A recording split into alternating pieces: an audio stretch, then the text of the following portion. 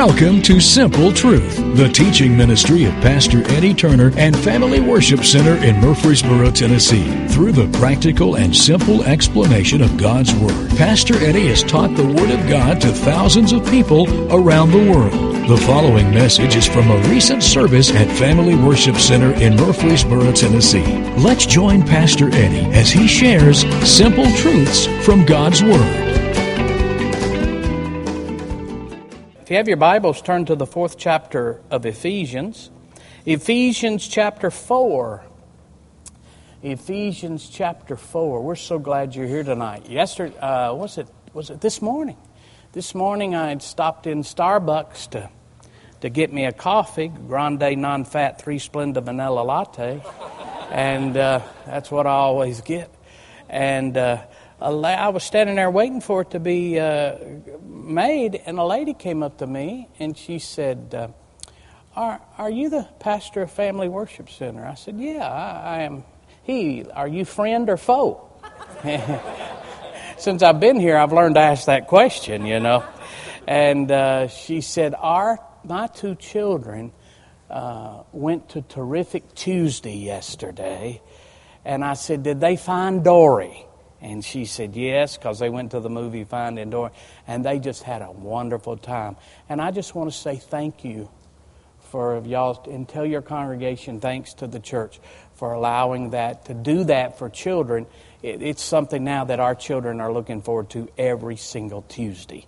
And then she started asking me about the church and about, do y'all have a choir? I said, "Oh, we got a fantastic choir." And she said, "Well, you know, we've been looking for a church, and we used to be in the choir, and now most churches don't have choirs." I said, "Yeah, you don't mess with church. Doesn't have a choir. That ain't much of a church." So I expect them to come and visit us, and the reason being because we reached out to children. We reached out to children, and so thank you. Your giving is making that possible, that we have a good quality children's ministry. I know they had meetings today about Vacation Bible School. Got a big Vacation Bible School coming up in July. It's going to be a phenomenal one, and it's led by our children's department and also various people. And Jennifer Green is also playing a major role in leading that this year, along with Pastor Stephen. And we're still needing some help in our Vacation Bible School. We're still needing some help. It's a fun. Amanda and I'll be here each night working. So if you've got some time to be a part of that Vacation Bible School, it's a wonderful time. So Ephesians chapter 4. Ephesians chapter 4. Let's begin reading with verse number 11. Now I'm reading now the New Living Translation, and it says this: "Now these are the gifts Christ gave to the church." Notice who He gave them to. He gave them to the church. I want to encourage you, I don't normally do this, but I want to encourage you to be here Sunday morning if at all possibly can, because I believe I really have a word from heaven for us. And it's interesting. Notice the scripture says, "Now these are the gifts Christ gave to the church." Have you ever noticed Christ gave these to the church? If you're not a part of a church, chances are you're not going to be blessed by these gifts, because they're gifts given to the church. And a lot of people want the blessings of the church without being a part of the church. And now these are the gifts Christ gave to the church: the apostles, the prophets, the evangelists, the pastors, and the teachers. Verse 12, their responsibility is to manage people's drama. No, that's not what it says. Their responsibility is to equip God's people to do His work and build up the church, the body of Christ. This will continue. How long will it continue? Will there ever be a time that we're on earth that we don't need apostles and prophets? Because there's some churches that teach that the days of the apostles are over and the prophets are over and things of that nature. Well, He tells us how long it's going to continue, until we all come to such unity in our faith and knowledge of God's Son that we will be mature in the Lord, measuring up to the full and complete standard of Christ. I don't know about you, but as I look around America today, I see a church that probably doesn't measure up to the standard of Christ. And until the church measures up to the standard of Christ, These gifts are going to continue. So that lets us know they're still out there. They're still needed today. They're not done away with, and they have not ceased. Then we will no longer be immature like children. We won't be tossed and blown about by every wind of new teaching. We will not be influenced when people try to trick us with lies so clever they sound like the truth. Instead, we will speak the truth in love, growing in every way more and more like Christ. Boy, what a great phrase, and something that we need to ask ourselves. Am I growing in every way more and more like Christ? Am I growing in every way more and more like Christ? Who is the head of the body? The church. So on Wednesday nights, we've been teaching on the Bible subject of the ministry gifts. The ministry gifts. And what are these? The ministry gifts are offices or gifts that Christ has given to the church. Christ chooses people for these offices. Turn me down just a hair, my friend. Christ chooses people for these offices and empowers them, these people, to bring blessing to the church and God's witness to the world. Okay? You have to understand, this is not just a natural talent gift. I was talking, Amanda and I had a dinner last night with a beautiful family, a new family of our church, and he's a mechanic. He just worked on things since he was a kid, and he's got that gift. It's a natural gift. Me, I don't have that gift. Does anybody else not have a mechanic's gift? All right? You know, Amanda's the mechanic in our house. And she's the one with the power tools. And she's got a electric screwdriver, drill. She's got electric, I don't even know the difference. She's got electric screwdriver with an extra drill. She's got a power drill with an extra battery pack. I'm going to tell you what. In other words, she can come to your house and she can drill you twice. All right? She's got an extra battery pack in her power. Now, I don't even know. If she said, go get this, I wouldn't even know. It's just not something that I'm passionate about, I've ever wanted to learn about. It's not a gift. Some of you guys have that gift. You can fix anything. You're looking for something to break. You're looking for something to break, and you can fix it. And some people have that gift. That's a natural gift. God blessed you with its natural gift. When it comes to ministry gifts, it doesn't work that way. It's not a natural gift. It's not a natural gift. There's an empowering of the Holy Spirit imparted to individuals to do things supernaturally that they could not do naturally. And that's why God chooses these people and He empowers these people. The terminology which is often used as a term when it comes to ministers, it's a term that they say, do you feel a calling? Do you have a calling? And you often hear people, men and women, say, I feel called of God to teach. I feel called of God to preach. I feel called of God to be a missionary. It's a calling. In other words, God calls people into these ministry assignments. Now, the Bible teaches us that nobody needs to chase these type of assignments. The Bible teaches. People are always saying, I want on the platform. I want to be able to I want to get up there on that platform. Do you understand? Once you put yourself on that platform, or God puts you on that platform, there's a greater judgment to come upon you. A greater judgment. Listen to this scripture. James chapter 3. James chapter 3, verse number 1. James chapter 3. The Holy Spirit says this. He says, Dear brothers and sisters, not many of you should become teachers in the church, for we who teach will be judged more strictly. So understand what he's saying. If you accept this assignment, you understand the judgment is more severe than the people who sit in the chairs. And we understand that. Often I hear people say, well, ministers are just human and they make mistakes. That is true. Ministers are human and humans make mistakes.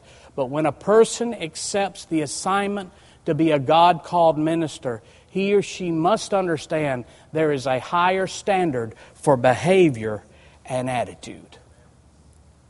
There is one. And the judgment that comes is more severe. And every minister understands that. People say to me, well, he did this, he had an affair, or he did this. And, everybody has affairs. Or people have affairs and they go on in banking, they go on in whatever. Well, we ain't bankers. We're not attorneys. We're not school teachers. We don't work construction. We're called of God to be an example of holiness and godliness and purity. And if we fail in that, there is a judgment for that. There is consequences for that. And every one of us who accept this assignment understand that. Everybody with me? And you are okay to expect your pastor to walk holy before God. And you're okay to expect your pastor not to commit adultery. And not to steal. And not to lie. And not to deceive. It's okay to expect your pastor to do that. You need to be able to say, my pastor walks as close to Jesus as any person I know. There's nothing wrong with that. You should expect that. And every man and woman of God who answers the call of God understands this is our assignment in life. This is our assignment. I talk to pastors all the time who have fallen, who have failed, and they say it's just not fair. And I say, what do you mean it's not fair? He told you going in. He didn't twist your arm and make you do this. You know it going in. This is our calling in life. This is the burden we bear. This is the cross we carry. We are a spectacle. Our lives are under the microscope. People watch everything we do, everything we wear, the way our hair looks, where we go, what we drive, what we live. Well, that's just not fair. It might not be fair, but that's the way it is. And you understand that when you accept the call of God. You know why people do that? Because they're looking for somebody who can live above the junk that they're living in every single day of their life. And they're wanting somebody to be able to say, you can overcome. Let me prove it to you. Watch me. See? That's what he said. And today there's such a lower standard for ministers. There's such a low standard, but not by God. Not by God. He expects men and women of God to be holy and pure and righteous. The Holy Spirit through the Apostle Paul says the judgment for ministers is more strict. So count the cost before you accept the assignment. Not only is the judgment more strict, but also the warfare against your life is more severe. It's more severe. Satan loves to take down ministers.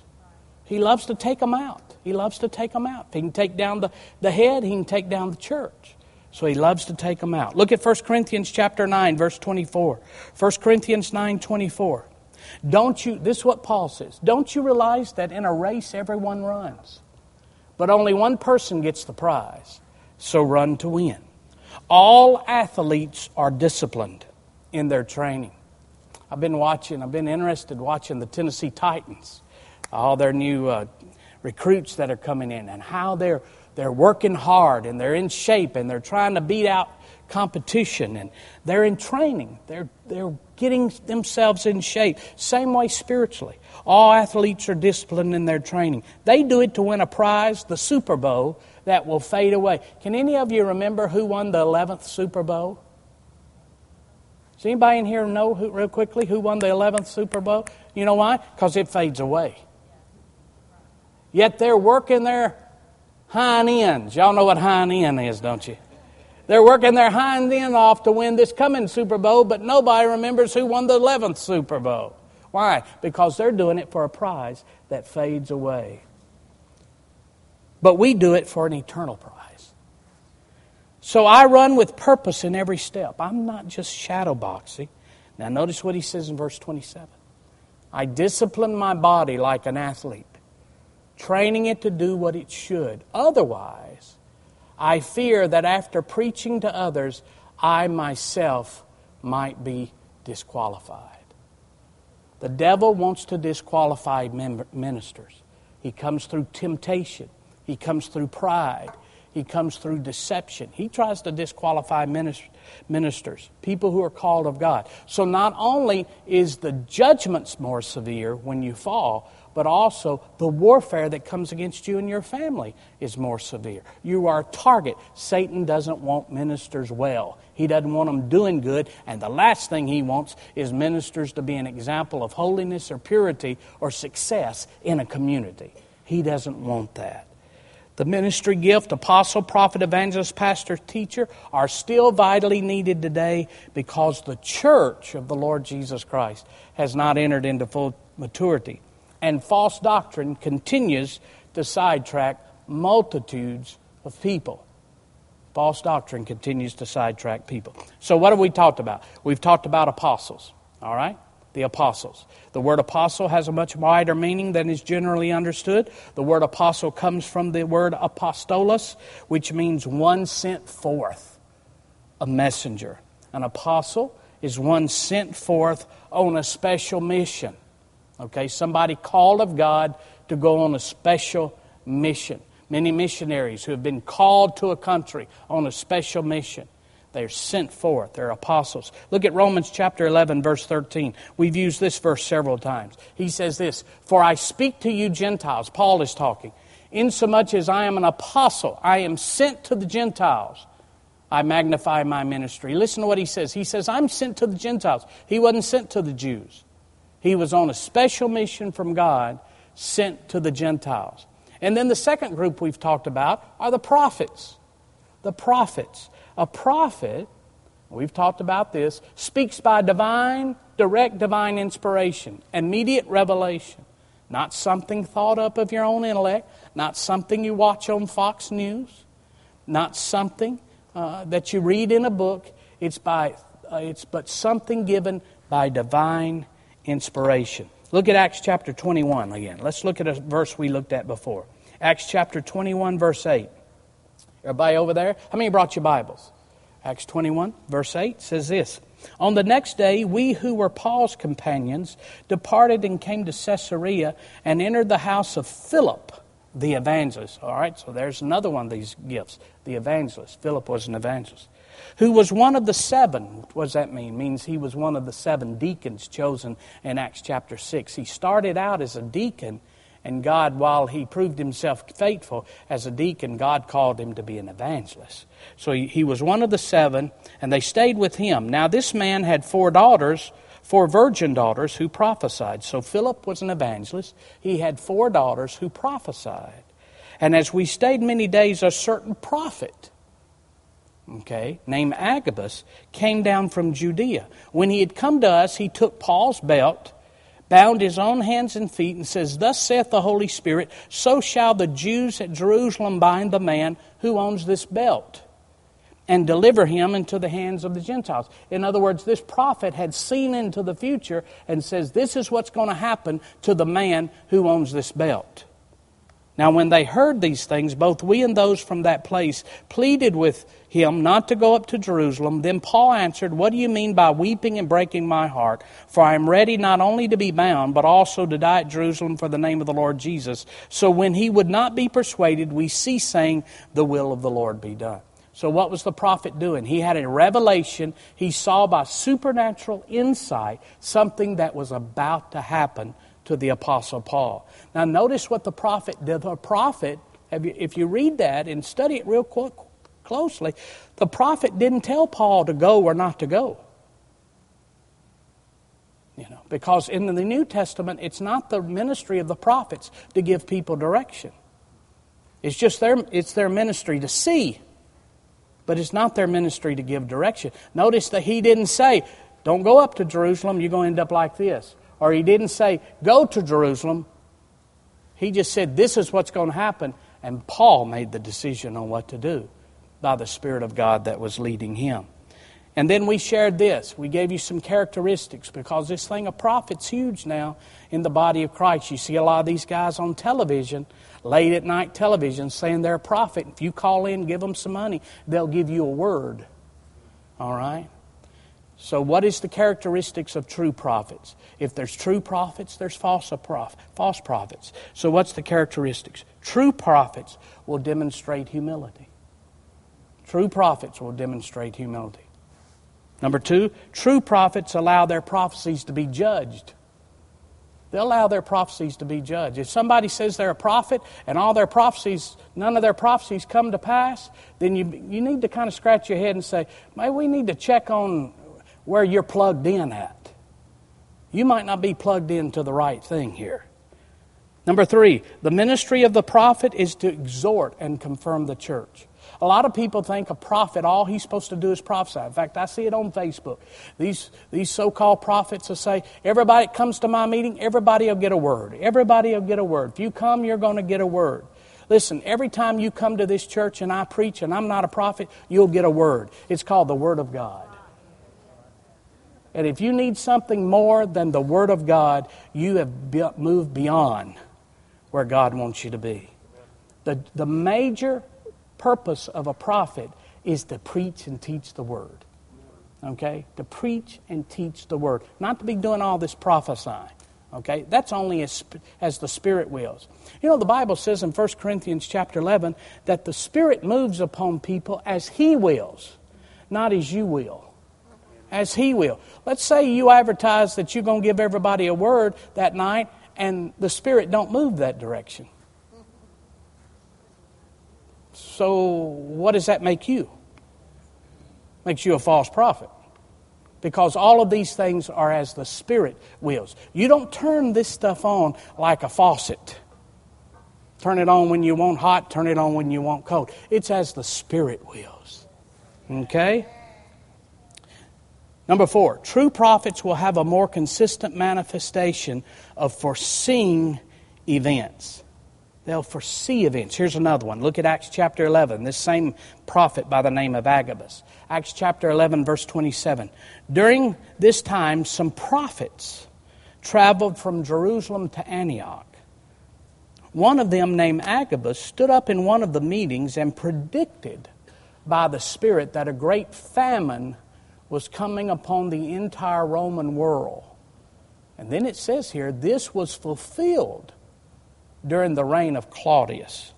So the believers in Antioch decided to send relief to the brothers and sisters in Judea, everyone giving as much as they could. This they did, entrusting their gifts to Barnabas and Saul to take to the elders of the church in Jerusalem. So we got apostles, we have prophets. The third thing we talked about, the third gift is the evangelist. The evangelist is the one who brings the evangel, the good news. The word evangel means good news. An evangelist is one who brings good news. He's a messenger of good tidings. The evangelist's favorite theme is salvation in its simplest form. Probably one of the greatest evangelists that I've ever heard in my life. And even he would move from evangelist to prophet. Evangelist to prophet. And you see a lot of these men and women who are used, they'll move between one and the other. One and the other. Brother Hagin was a prophet teacher. Kenneth Hagin was a prophet teacher. But one of the greatest evangelists, and he'd move from evangelist to a prophet. Of course, when everybody thinks of an evangelist, pure evangelist, who do you think of? Billy Graham. And why do you think of Billy Graham and his evangelist? Because he just preaches Jesus. And people get saved. He brings the good news. He is truly an evangelist. Mightily used of God. He's one of the greatest pictures of an evangelist mankind has ever known. But another evangelist who would move from evangelist to prophet, and sometimes he would operate in the evangelist's gifts, sometimes he'd operate in the prophet's gifts, was David Wilkerson. Anybody ever heard of David Wilkerson? I remember the first time, it was many years ago, first time I went to hear him personally. And I thought, oh, Jesus, oh, Jesus, oh, Jesus. I repented of everything I knew to repent of because I didn't want him getting close to me and laying hands on me. And I have sin in my life. So I'm repenting the whole way there. Any thought I had, any attitude I had, anything I'd ever done when I was 6 years old, oh, God, forgive me. Forgive me. I don't want the prophet to see something on me. And I got there that night and I was nervous all night long. Is he going to prophesy? Is he going to call people out? Is he going to see sin in people's life? All this kind of thing. And he got up to preach. And that night, all he preached on was the love of God. He preached the most amazing message on the love of God. He never acted mad. He never acted judgmental. It was the most amazing message on the love of Jesus. He never prophesied. He never saw nothing. He never talked about hell. He never talked about fire. He didn't ever sniff around you saying you smell like smoke because you're getting ready to go there. You know, it's none of that. He talked about the goodness of God and the love of God, and he gave the altar call, and dozens of people came. Because when you operate in the ministry of an evangelist, all you have is to share His good news. And their message is very simple. It's simply Jesus. Amen. It's Jesus. It's Jesus. Now, there's something very interesting about this, because every one of us have been commanded to do the work of an evangelist. You say, well, I talk to people and they don't get saved. Well, you might not be called to be an anointed evangelist, but Paul told Timothy, even though you're not an evangelist, you got to do the work of an evangelist. So it's our responsibility to even share the good news, to share it, to share. That's the work of an evangelist, to share the good news. So an evangelist is one who brings the good news. Here's another one. Look at 2 Timothy chapter 4. Here's what he says. But you keep your head in all situations. Boy, that's a good, you can preach on that for years. Keep your head in all situations. Endure hardship. Do the work of an evangelist. Discharge all the duties of your ministry. What's he saying there? He's saying you're not called to be an evangelist. Timothy was not an evangelist. He was a pastor. Timothy was a pastor of the church at Ephesus. But Paul told him, he said, now, you're called to be a pastor, but you do the work of an evangelist. Even though a lot of people say, well, I'm not called to be an evangelist. Yeah, but you're called to do the work of an evangelist. So it's our responsibility for all of us to tell the good news. To tell the good news. All right? Let's talk about the fourth one. Let's break new ground here for the next 15 minutes.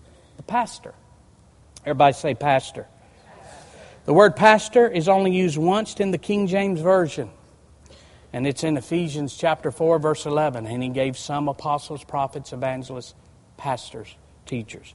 The Greek word for pastor literally means shepherd. The Greek word for pastor literally means shepherd. Look at John chapter 10, verse number 11.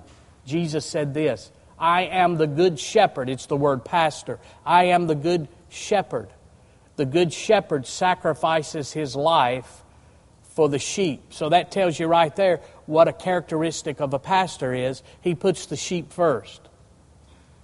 The good shepherd sacrifices his life for the sheep. So a good pastor will always put the church's needs above his needs. A good pastor will always put the sheep above himself.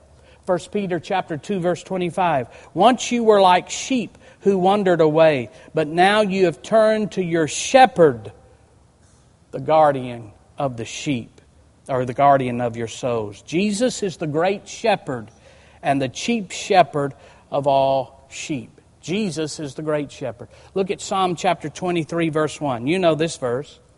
Psalm 23, verse 1. You know what it says? The Lord is my what? Shepherd. So the Lord is referred to more as a pastor than anything else. More than an apostle, more than a prophet, more than an evangelist.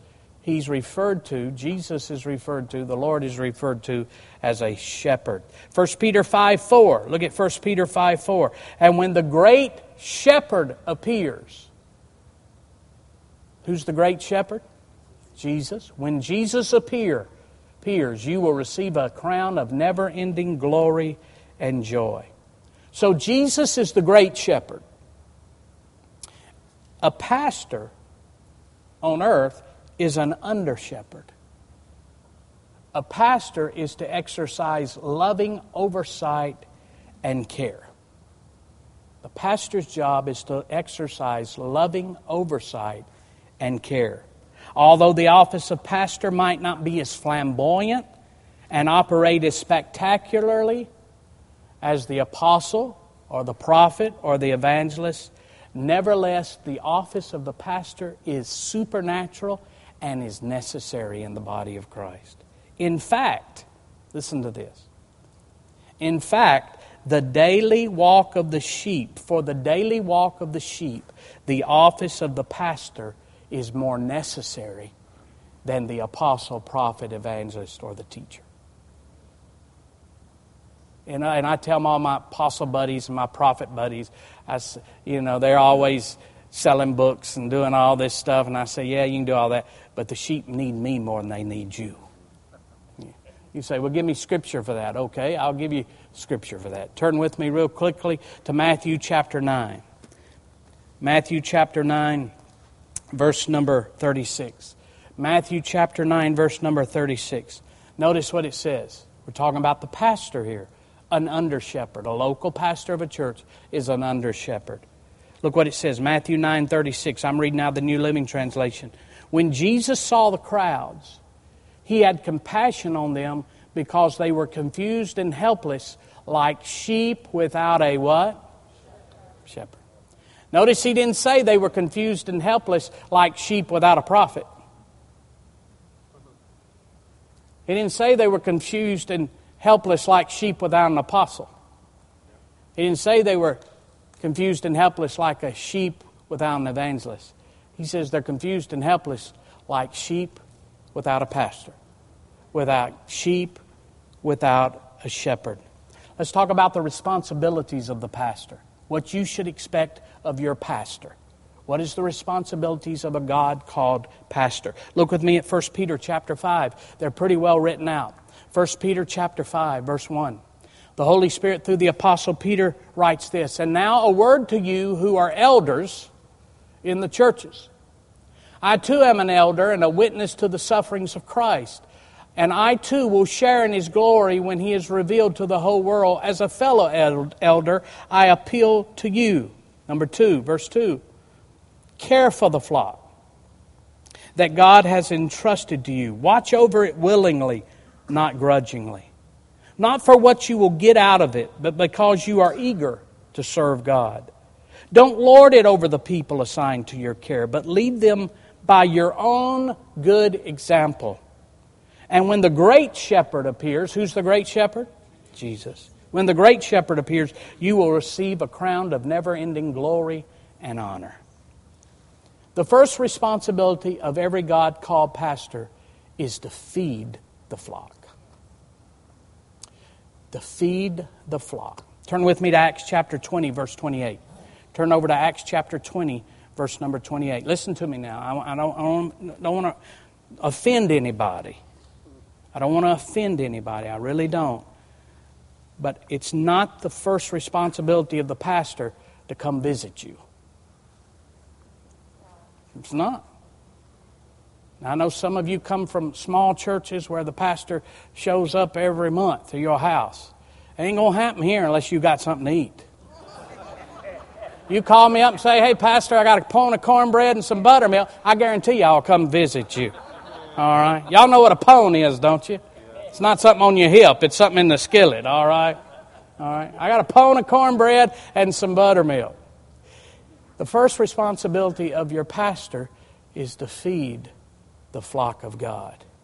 If I do anything more than study and getting my heart and prepared to be able to minister to you the Word of God, I have gotten distracted with other things. The first and foremost thing is to be prepared that when you come into this sanctuary or this church house, and when we open up this Bible, you know your pastor has touched the Lord and he's got a word from heaven for you.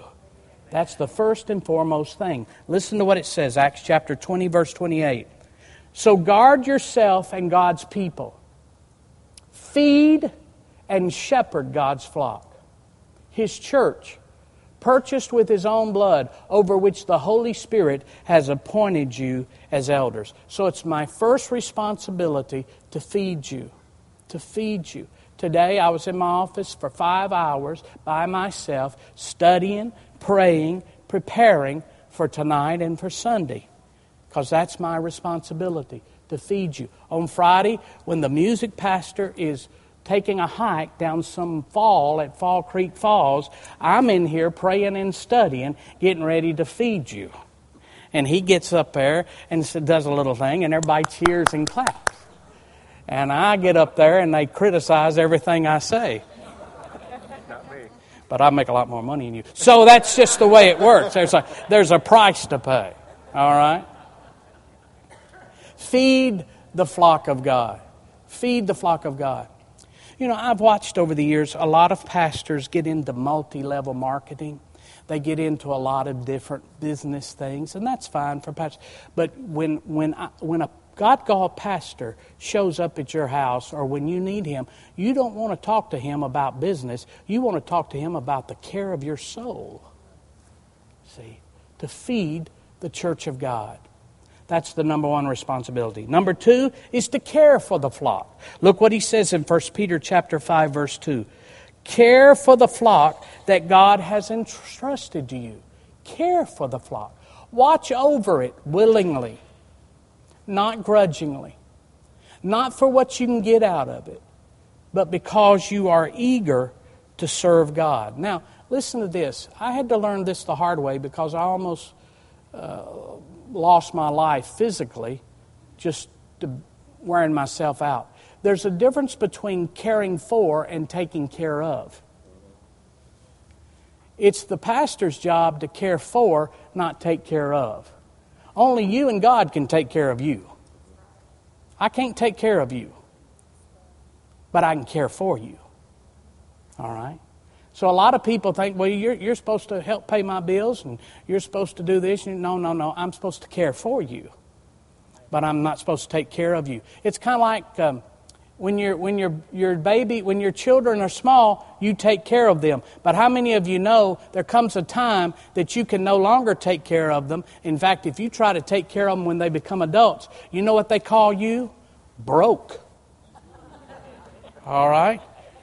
There comes a point in their journey that you've got to stop taking care of them and you start doing what? Caring for them. But you can't take care of them. And it's the pastor's job to care for, not take care of. All right? So, first thing a pastor does is that he must be a feeder. He must spend his time learning the Word, studying the Word, hearing from heaven, praying. You know, remember the apostles when the church was getting started? That one of the reasons they went and got deacons was so that the deacons could do the daily work of the church, so that the pastors or the leaders or the apostles could spend their time in the study of the Word and prayer. Okay? So, feeding the flock, caring for the flock. The third thing that a pastor must have, he must be skilled in teaching. A pastor must be skilled in teaching. Look at 1 Timothy chapter 3. 1 Timothy chapter 3, verse 1. This is a trustworthy saying. If someone aspires to be a church leader, one translation says a pastor, he desires an honorable position. So a church leader must be a man whose life is above reproach. He must be faithful to his wife. He must exercise self-control, live wisely, and have a good reputation. He must enjoy having guests in his home. One of the things I hear guys say all the time, I love the ministry, it's people I can't stand. Well, I wonder if they're even called to ministry. Because as a minister, especially as a pastor, you got to love people. That doesn't mean you don't get tired of them from time to time, but you still got to love them. Notice what it says. You've got to be given to hospitality. You've got to enjoy having guests into your home. And you must be, notice this, you must be able to teach. He doesn't say that to prophets. He doesn't say that to evangelists. He doesn't say that to the apostles. He says you, as the pastor, you must be able to teach. He must not be a heavy drinker or violent. I'm glad he said drinker and just didn't stop with heavy. He must not be heavy. You can't be a heavy drinker or be violent. My challenge at times is not the drinking part, it's the violent part. Sometimes I want to hurt somebody. Anybody ever know what I'm talking about on that? He must be gentle, not quarrelsome, like Pastor Wayne, and not love money, like Pastor Gary. So he must be gentle, not quarrelsome, and not money. The pastor, notice what it says, the pastor must be skilled in giving instruction. He must be apt to teach. A teacher is one who is skilled in giving instruction. So a good pastor must be skilled in giving instruction. Some people in the Pentecostal church desire their preacher to be loud. They desire their preacher to be boisterous, with arms flailing and saliva excreting. They think that's a good pastor. There's nothing wrong with that style. There's nothing wrong with that style as long as instruction is being delivered.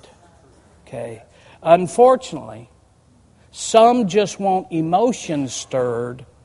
Some people just want emotions stirred instead of their souls renewed with the Word of God. All right? So a pastor must be skilled in teaching. He must feed the flock, and he must care for the flock. That's what you should expect in your pastor. I never will forget, I was listening to Dr. Kenneth E. Hagin teach on the ministry gifts back in the 90s. And he made this statement, and I never forgot it. And I've prayed, just about every day I pray and ask the Lord for this. He said every pastor should pray to have a consistent manifestation of the word of knowledge operating in their life. The word of knowledge is one of those 9 ministry gifts, and the word of knowledge is divine facts in the mind of God of things concerning the past or the present. Divine facts in the mind of God of things concerning the past or the present that you would, as an individual, would not automatically know. Okay? And he said every pastor ought to pray that the word of knowledge would operate in them. Facts in the mind of God concerning the present of the flock, the people, that the pastor can know so he can help them. He can help them. Have you ever been in a church service and your pastor, and it might not have been here, it might have been somewhere else, a church service where your pastor, he got up to speak, and when he finished, you would have thought he was sitting at y'all's kitchen table listening to every word y'all talked about 2 weeks ago or last week. Anybody know what I'm talking about? That's the ministry of the pastor, where the people are going through an issue, and the Lord in prayer, while the pastor's praying and seeking the face of God, reveals to him, this is what the people needs. And he speaks it, and it's like, man, you were reading my mail. You were reading my mail. That's the ministry of the pastor. Now, let's finish this up tonight. I've got 5 minutes. Let's talk about the final one, the teacher. The teacher is a divine gift and calling, just like the apostle, prophet, evangelist, and pastor. Remember, with each gift there is an anointing. A teacher is one who is skilled in giving instruction. The ministry gift of teacher is not given because of natural abilities or education. These natural abilities may provide a background for this gift, but the teacher is a supernatural ministry as much as the others. The teaching ministry in the power of the Holy Spirit is not dry. It's not dry. Have you ever heard, people, you can have all kind of degrees and be a teacher, but you get up there and they bore you to tears. Anybody know what I'm talking about? But then you might hear somebody teach and it seems like their words come alive. See, that's the anointing that comes with a God called teacher. All right? The ministry gift of teacher is not because of natural abilities or education. And the teaching ministry in the power of the Holy Spirit is not dry. In fact, Paul calls the teaching ministry watering. Watering. That's what Paul calls it. Look at 1 Corinthians chapter 3, verse 6. 1 Corinthians chapter 3, verse 6. He says, I planted the seed in your hearts. And notice Apollo comes around and he waters it. He teaches. He waters it. But it was God who made it grow. It's not important who does the planting or who does the watering. What's important is that God makes the seed grow. Now, here's something that it's important to understand and give you maybe a different perspective. We, in the Pentecostal charismatic world, we really like the spectacular. We really like the flamboyant. We like the supernatural. And we should like it. It's wonderful. It's great. But do you realize that the Holy Spirit in the Word of God places a greater emphasis on the teaching ministry than He does the ministry of miracles, healings, and tongues? See, that shows you how far removed we get from the Word of God. We say somebody is got a healing ministry here in town, and people will flock to that. And that's wonderful. That's great. Praise God for it. We love it. But you say, we've got a God-anointed teacher here, and he's going to teach on something. People won't come to that. Yet in God's eyes, the teaching ministry has more emphasis than healings and miracles. Let me prove it to you from Scripture. I'll just prove it to you from Scripture, because some of you are looking at me like I'm weird. And let me show it to you. Look at 1 Corinthians chapter 12. 1 Corinthians chapter 12, and we'll close with this verse. 1 Corinthians chapter 12, verse 28. Here are some of the parts God has appointed for the church. What are they, Paul? First are apostles. Second are prophets. Notice this. Third are teachers. After teachers, miracles, gifts of healing, those who help others, gifts of leadership, and those who speak in unknown languages. Notice the third one in the list is the gift of teaching. And notice what it's ahead of. It's ahead of miracles, healings, and tongues. So the Lord He understands the value of a God-anointed teacher. He understands the value of that. Thank you for listening to The Simple Truth with Pastor Eddie Turner. Please join us at Family Worship Center, 3045 Memorial Boulevard, Murfreesboro, Tennessee, when you are in the Middle Tennessee area. You can also learn more about FWC at our website, www.familywc.com. Thank you again for listening to The Simple Truth.